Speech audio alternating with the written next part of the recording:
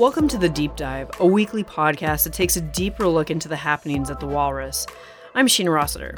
And I'm Angela Misri. On this week's episode, WHO has been assessing this outbreak around the clock, and we're deeply concerned both by the alarming levels of spread and severity and by the alarming levels of inaction. We have therefore made the assessment that COVID-19 can be characterized as a pandemic. It was a moment that most people won't forget anytime soon. Just over 2 years ago today, the COVID-19 virus was declared a pandemic. It was March 11th, 2020, when Dr. Tedros Adhanom Ghebreyesus, the Director General of the World Health Organization, took to the microphone at a press conference in Geneva, making this declaration, saying that this was the first time a coronavirus had sparked a pandemic. Most of us were stunned and our lives would be forever changed. The world seemingly went into lockdown overnight. Masks and hand sanitizers became commonplace accessories in most households, and the term social distancing became part of our vocabulary. Now, 2 years into the pandemic, many of us are still wondering, when will this pandemic end? This week, we'll be speaking with Dan Werb. He's an award-winning writer and epidemiologist whose work has appeared in the New York Times, Salon, The Believer, and The Walrus, among other places. His latest book, Invisible Siege: The Rise of Coronaviruses and the Search for a Cure, chronicles the emergence of coronavirus science across multiple epidemics. And we recently ran an excerpt of it at thewalrus.ca. And you had the chance to speak with Dan recently about his book on the history of human coronaviruses, but also about when this pandemic could end and how we can get back to normal. Here's my conversation with Dan Werb. We're about 2 years into the pandemic now, and are we turning a corner with this pandemic? Is it kind of coming to an end finally? That's a great question, and I think anybody who says that they have a definite answer on that is overconfident. What we do know is that the virus is going to continue to evolve, and hopefully it will evolve to become milder and less virulent, but that's not, something that we can take for granted. The one thing that would truly hasten the end of the pandemic is an increase in global vaccine equity. People talk about this like it's some grand moral beacon, but really it's the most selfish thing that we can do in the context of a pandemic. The fact is, we need global herd immunity to stop transmission cycles among vulnerable populations. So variants are going to emerge when there are populations that are vulnerable to infection. When the virus can cycle its way through a population, it's going to mutate and cause new variants. And so the only way we stop those variants, which weaken the vaccines and thereby put all of us at greater risk, is by increasing the access we have to vaccines across the world. So it's actually one of the rare cases where the most selfish thing, the most selfish path, is actually also the most ethical path, which is, making sure that vaccines are available everywhere. Third dose booster shots are beginning to ramp up across the country. In Ontario, those aged 50 and over can get their boosters starting December 13th. That will bring the number eligible for third doses to more than 5 million. We want to be able to provide the third doses in a timely fashion before the immunity fades. And hasn't Canada been really bad when it came to hoarding vaccines? Don't we have enough vaccines here that we can vaccinate the population 5 times over? It's a strange situation, right? Where it seems like, okay, yes, we want to move as quickly as possible to protect Canadians. So we want to make sure that we have third dose boosters, maybe fourth dose boosters, and on and on and on. But really a commitment to getting those vaccines out to low income countries where only about 10% of the population is vaccinated 2 years into this pandemic is going to do so much more to protect us in the long term than getting Canadians third, fourth, fifth dose boosters.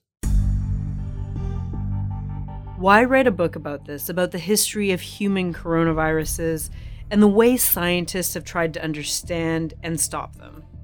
It grew out of this effort for me to put what I describe in the book as kind of putting parameters on my anxiety, or putting parameters on our collective anxiety.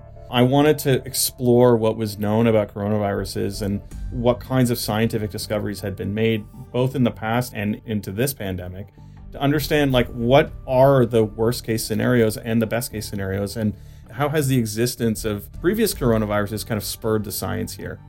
And what I discovered is just these incredible scientists and these incredible personalities that have been, in some cases, working on coronaviruses since the 1980s, when there was literally like 60 coronavirus experts in the entire world. And these were seen as a completely benign viral family. And just to see the evolution of this scientific backwater into the most urgently required scientific discipline that essentially determines the future of humanity is a fascinating story, and it's one that's really driven by this small collection of people. It's pretty remarkable. You mentioned there the best case scenarios and the worst case scenarios. Dare I ask what the worst case scenario is here? I think so far we've avoided the worst case scenarios. I think early on in the pandemic, the worst case scenario was there would be no viable vaccine. It was certainly not a surefire thing for many of those who were sort of amateur or semi-professional watchers of this pandemic unfolding.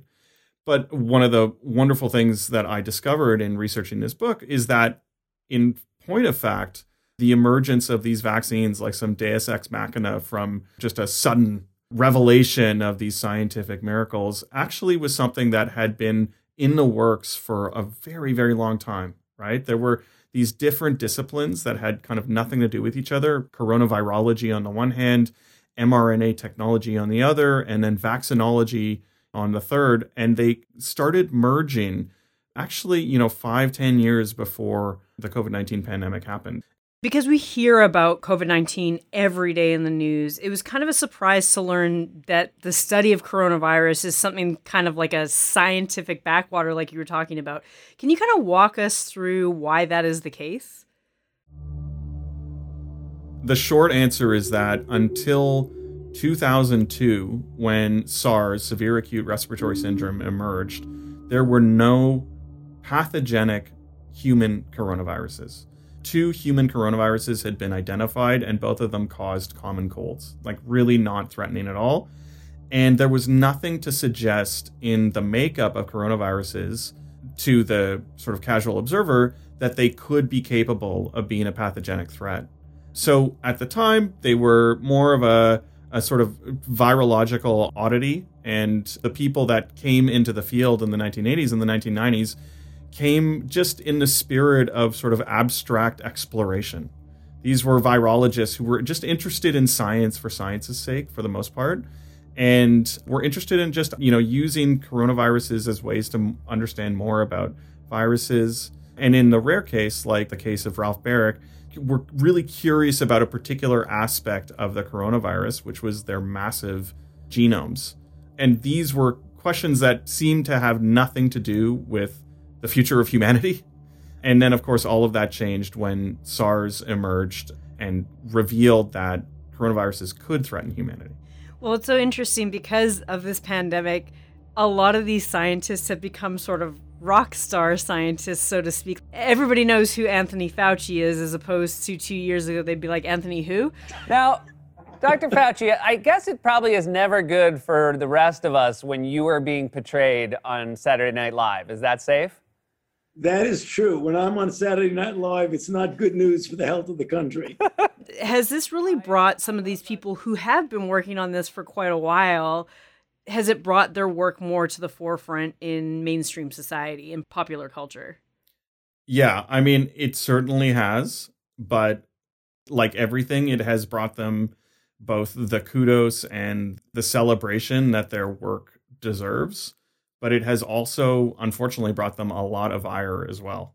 You have researchers that have been doggedly pursuing these questions about how viruses work, have been among a handful of people who have been warning us about a pandemic and the pandemic potential of coronaviruses for decades. And unfortunately, in the more twisted corners of the internet, in the world of conspiracy theorists, they have become villains. It's extremely difficult right now for a lot of these scientists because, as you say, like nobody knew who they were. And frankly, a lot of them were happy working in obscurity and worked assiduously to not be in the glare of the media.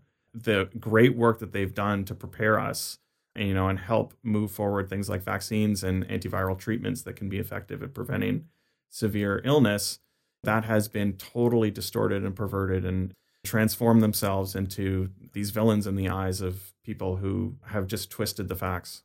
We'll be right back. How do you deter someone with laws that they don't think exist? I'm Brett Popplewell, and that question lingered with me after a national security expert gave me her analysis of what she saw going on in Ottawa last month. I spent much of the occupation reporting on a singular story for The Walrus that I hoped would make sense of what was actually on the street after it was gone.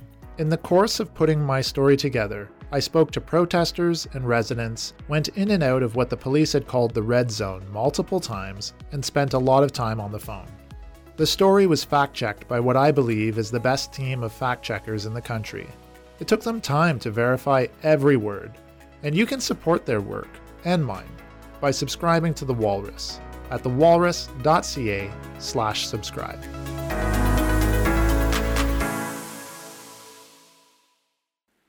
Two years later, more than 6 million people have died. Although reported cases and deaths are declining globally, and several countries have lifted restrictions, the pandemic is far from over.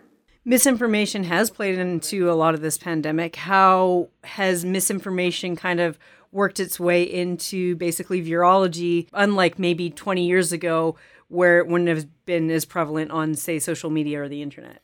I mean, it's everywhere. Anthony Fauci put it really well. In an interview with the New York Times, he was asked about this question, about this idea that SARS-CoV-2 was a synthetically created chimera in a lab as a result of this very, very obscure issue around furin cleavage sites. And he was like, furin cleavage sites? Like, there are people who are now talking to me about furin cleavage sites who have no idea what it even means for this to appear on a virus. Everybody is suddenly an expert when information and misinformation flows so fluidly. And all it takes is just a little bit of curation, and you can make it seem like that we know so much about these viruses. And frankly, what I learned in writing this book is about how little even the greatest experts, even the greatest minds working on coronaviruses, knew about how they functioned. It sounds odd, but even if somebody wanted to make a deadly pandemic-causing coronavirus pathogen, there's no sense of how you would even start to do that, right? There are so many parts of the viral mechanisms that remain obscure and that only came to light in the massive rush towards scholarship that happened after the emergence of the COVID-19 pandemic. It's really absurd to just think that this was somehow related to human malice. Now, parts of your book, it deals with government funding of research and the development of the limitations of quote-unquote for-profit science. Has the pandemic had an impact on how we fund scientific research? There was this early on, it was like the spigot was just drinking from a fire hose. Everybody could get funded, it seemed, if they put COVID-19 in the name of their research project. Whether that has fundamentally changed the way that publicly funded research happens, it remains to be seen. What I do know is that the way that market incentives operate and the way that science is moved forward in a for-profit system has not fundamentally changed. There was only one vaccine that was brought to market in the 50 years previous to the COVID-19 vaccines coming into play. Despite the fact in the first 20 years of the 21st century, there were more novel pandemic potential pathogens that emerged than across the entire 20th century. Just to put that in plain language, we are seeing more dangerous viruses emerge now, that the speed at which they're emerging is accelerating. And at the same time, we've seen vaccinology essentially slow down to a halt in terms of getting vaccines to market. And that is completely related to these perverse market incentives that stipulate that companies and entities with funds are only going to work on vaccines if they are already a threat to the globe or specifically to wealthy countries. If they're only present in poorer countries, and you think about emerging vaccines like Zika, chikungunya, Ebola. These are pathogens that, in the case of Ebola, we have a potentially workable vaccine. But for the others, these are real threats to people's health and lives. But there's no market incentive to produce vaccines for that. And so I don't think that perverse incentive structure has changed. We've got 10% of low-income countries that even have access to these COVID-19 vaccines. So evidently there's something profoundly wrong with the way that these vaccines are produced and distributed. Before COVID-19, there were a number of warnings that we were headed towards a pandemic. What do you think governments and health officials should have kept top of mind when it comes to future outbreaks? Two related considerations that need to be kept top of mind. The first is that we cannot predict what the next pathogen is going to emerge. And even if we know that it's going to come from a specific family, we don't know what it's going to look like. But we do know that it is going to emerge. So that, on the one hand, puts governments in a quandary, right? Because how do you prepare for a threat that you cannot identify and yet is coming? Well, the best way to do that is to fund public science. Science that isn't related or doesn't rely on an incentive structure that's related to profit. Because you need science that is broad in scope, that is testing the boundaries of scientific knowledge to make sure that all of the kind of avenues of exploration are pursued, rather than only those avenues of exploration that are currently very important to us now, currently important to the market. The story of coronavirology is a really important one. It's exemplary here. We had publicly funded coronavirus research that was happening since the 1980s, far decades before it seemed like coronaviruses were a threat to humanity. And lo and behold, suddenly, 40 years later, we see a pandemic causing coronavirus. Now, if that publicly funded scientific discipline hadn't existed before, and certainly it wasn't going to be funded by the pharmaceutical or biotech industries, we would be so far behind where we are in terms of understanding this virus, in producing vaccines and producing antivirals. It's a case study in you can't predict what's going to happen. You can't predict what the next threat is going to be. So you better be publicly funding all the avenues of knowledge without regard to what is currently most valuable on the market. After writing this book, have you found reasons to be hopeful about defeating future pandemics? Absolutely. And the reason for hope are seated in the research that started, again, in the 1980s and 1990s. There's a wonderful through line in the book that charts the development of a series of antiviral treatments that were designed to be effective against multiple coronaviruses. These treatments were designed or started to be developed almost 10 years before COVID-19 emerged. And yet they are effective against the coronavirus that causes COVID-19. And what's incredible is that their effectiveness was predicted even before SARS-CoV-2 emerged. And that prediction came true. There's actually a pathway, and it's a really beautiful story of scientists who had a vision for the future, had a vision for how to protect humanity from future threats. And that prediction came true. And there's no reason to think that wouldn't also hold for any future coronavirus pandemics as well. So that gives me a lot of hope.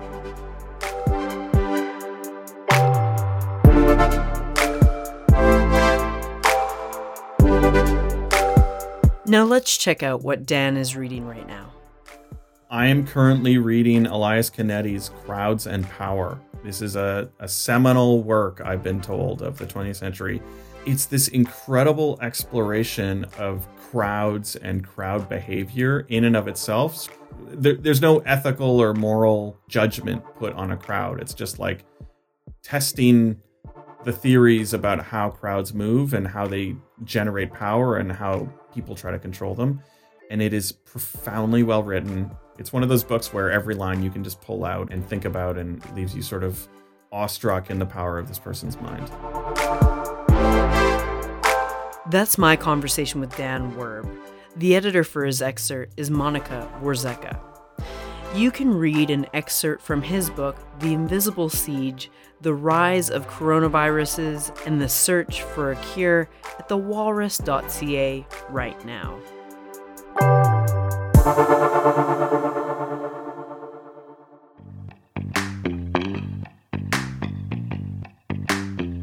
I'm Emma Mackenzie Hillier, and here's what we've been talking about this week at The Walrus. Since the war broke out in Ukraine, we've been fielding pitches from our contributors, but our longer-form fact-checked process means that this week we finally have a story to put out into the world on the crisis affecting so many. As part of our Ask an Expert series, we asked University of Ottawa professor Christina Clark-Kizak about how the war in Ukraine will impact immigration. Meanwhile, our events team is having a busy week with 2 Walrus events. One you should be able to re-watch if you missed it, and the second is this evening, the Walrus Leadership Forum, Technology and Treatment, which delves into the gaps in the Canadian mental health care system and the way scientists are working to address them through innovative technology. As always, the links for all these articles can be found in the show notes for this episode.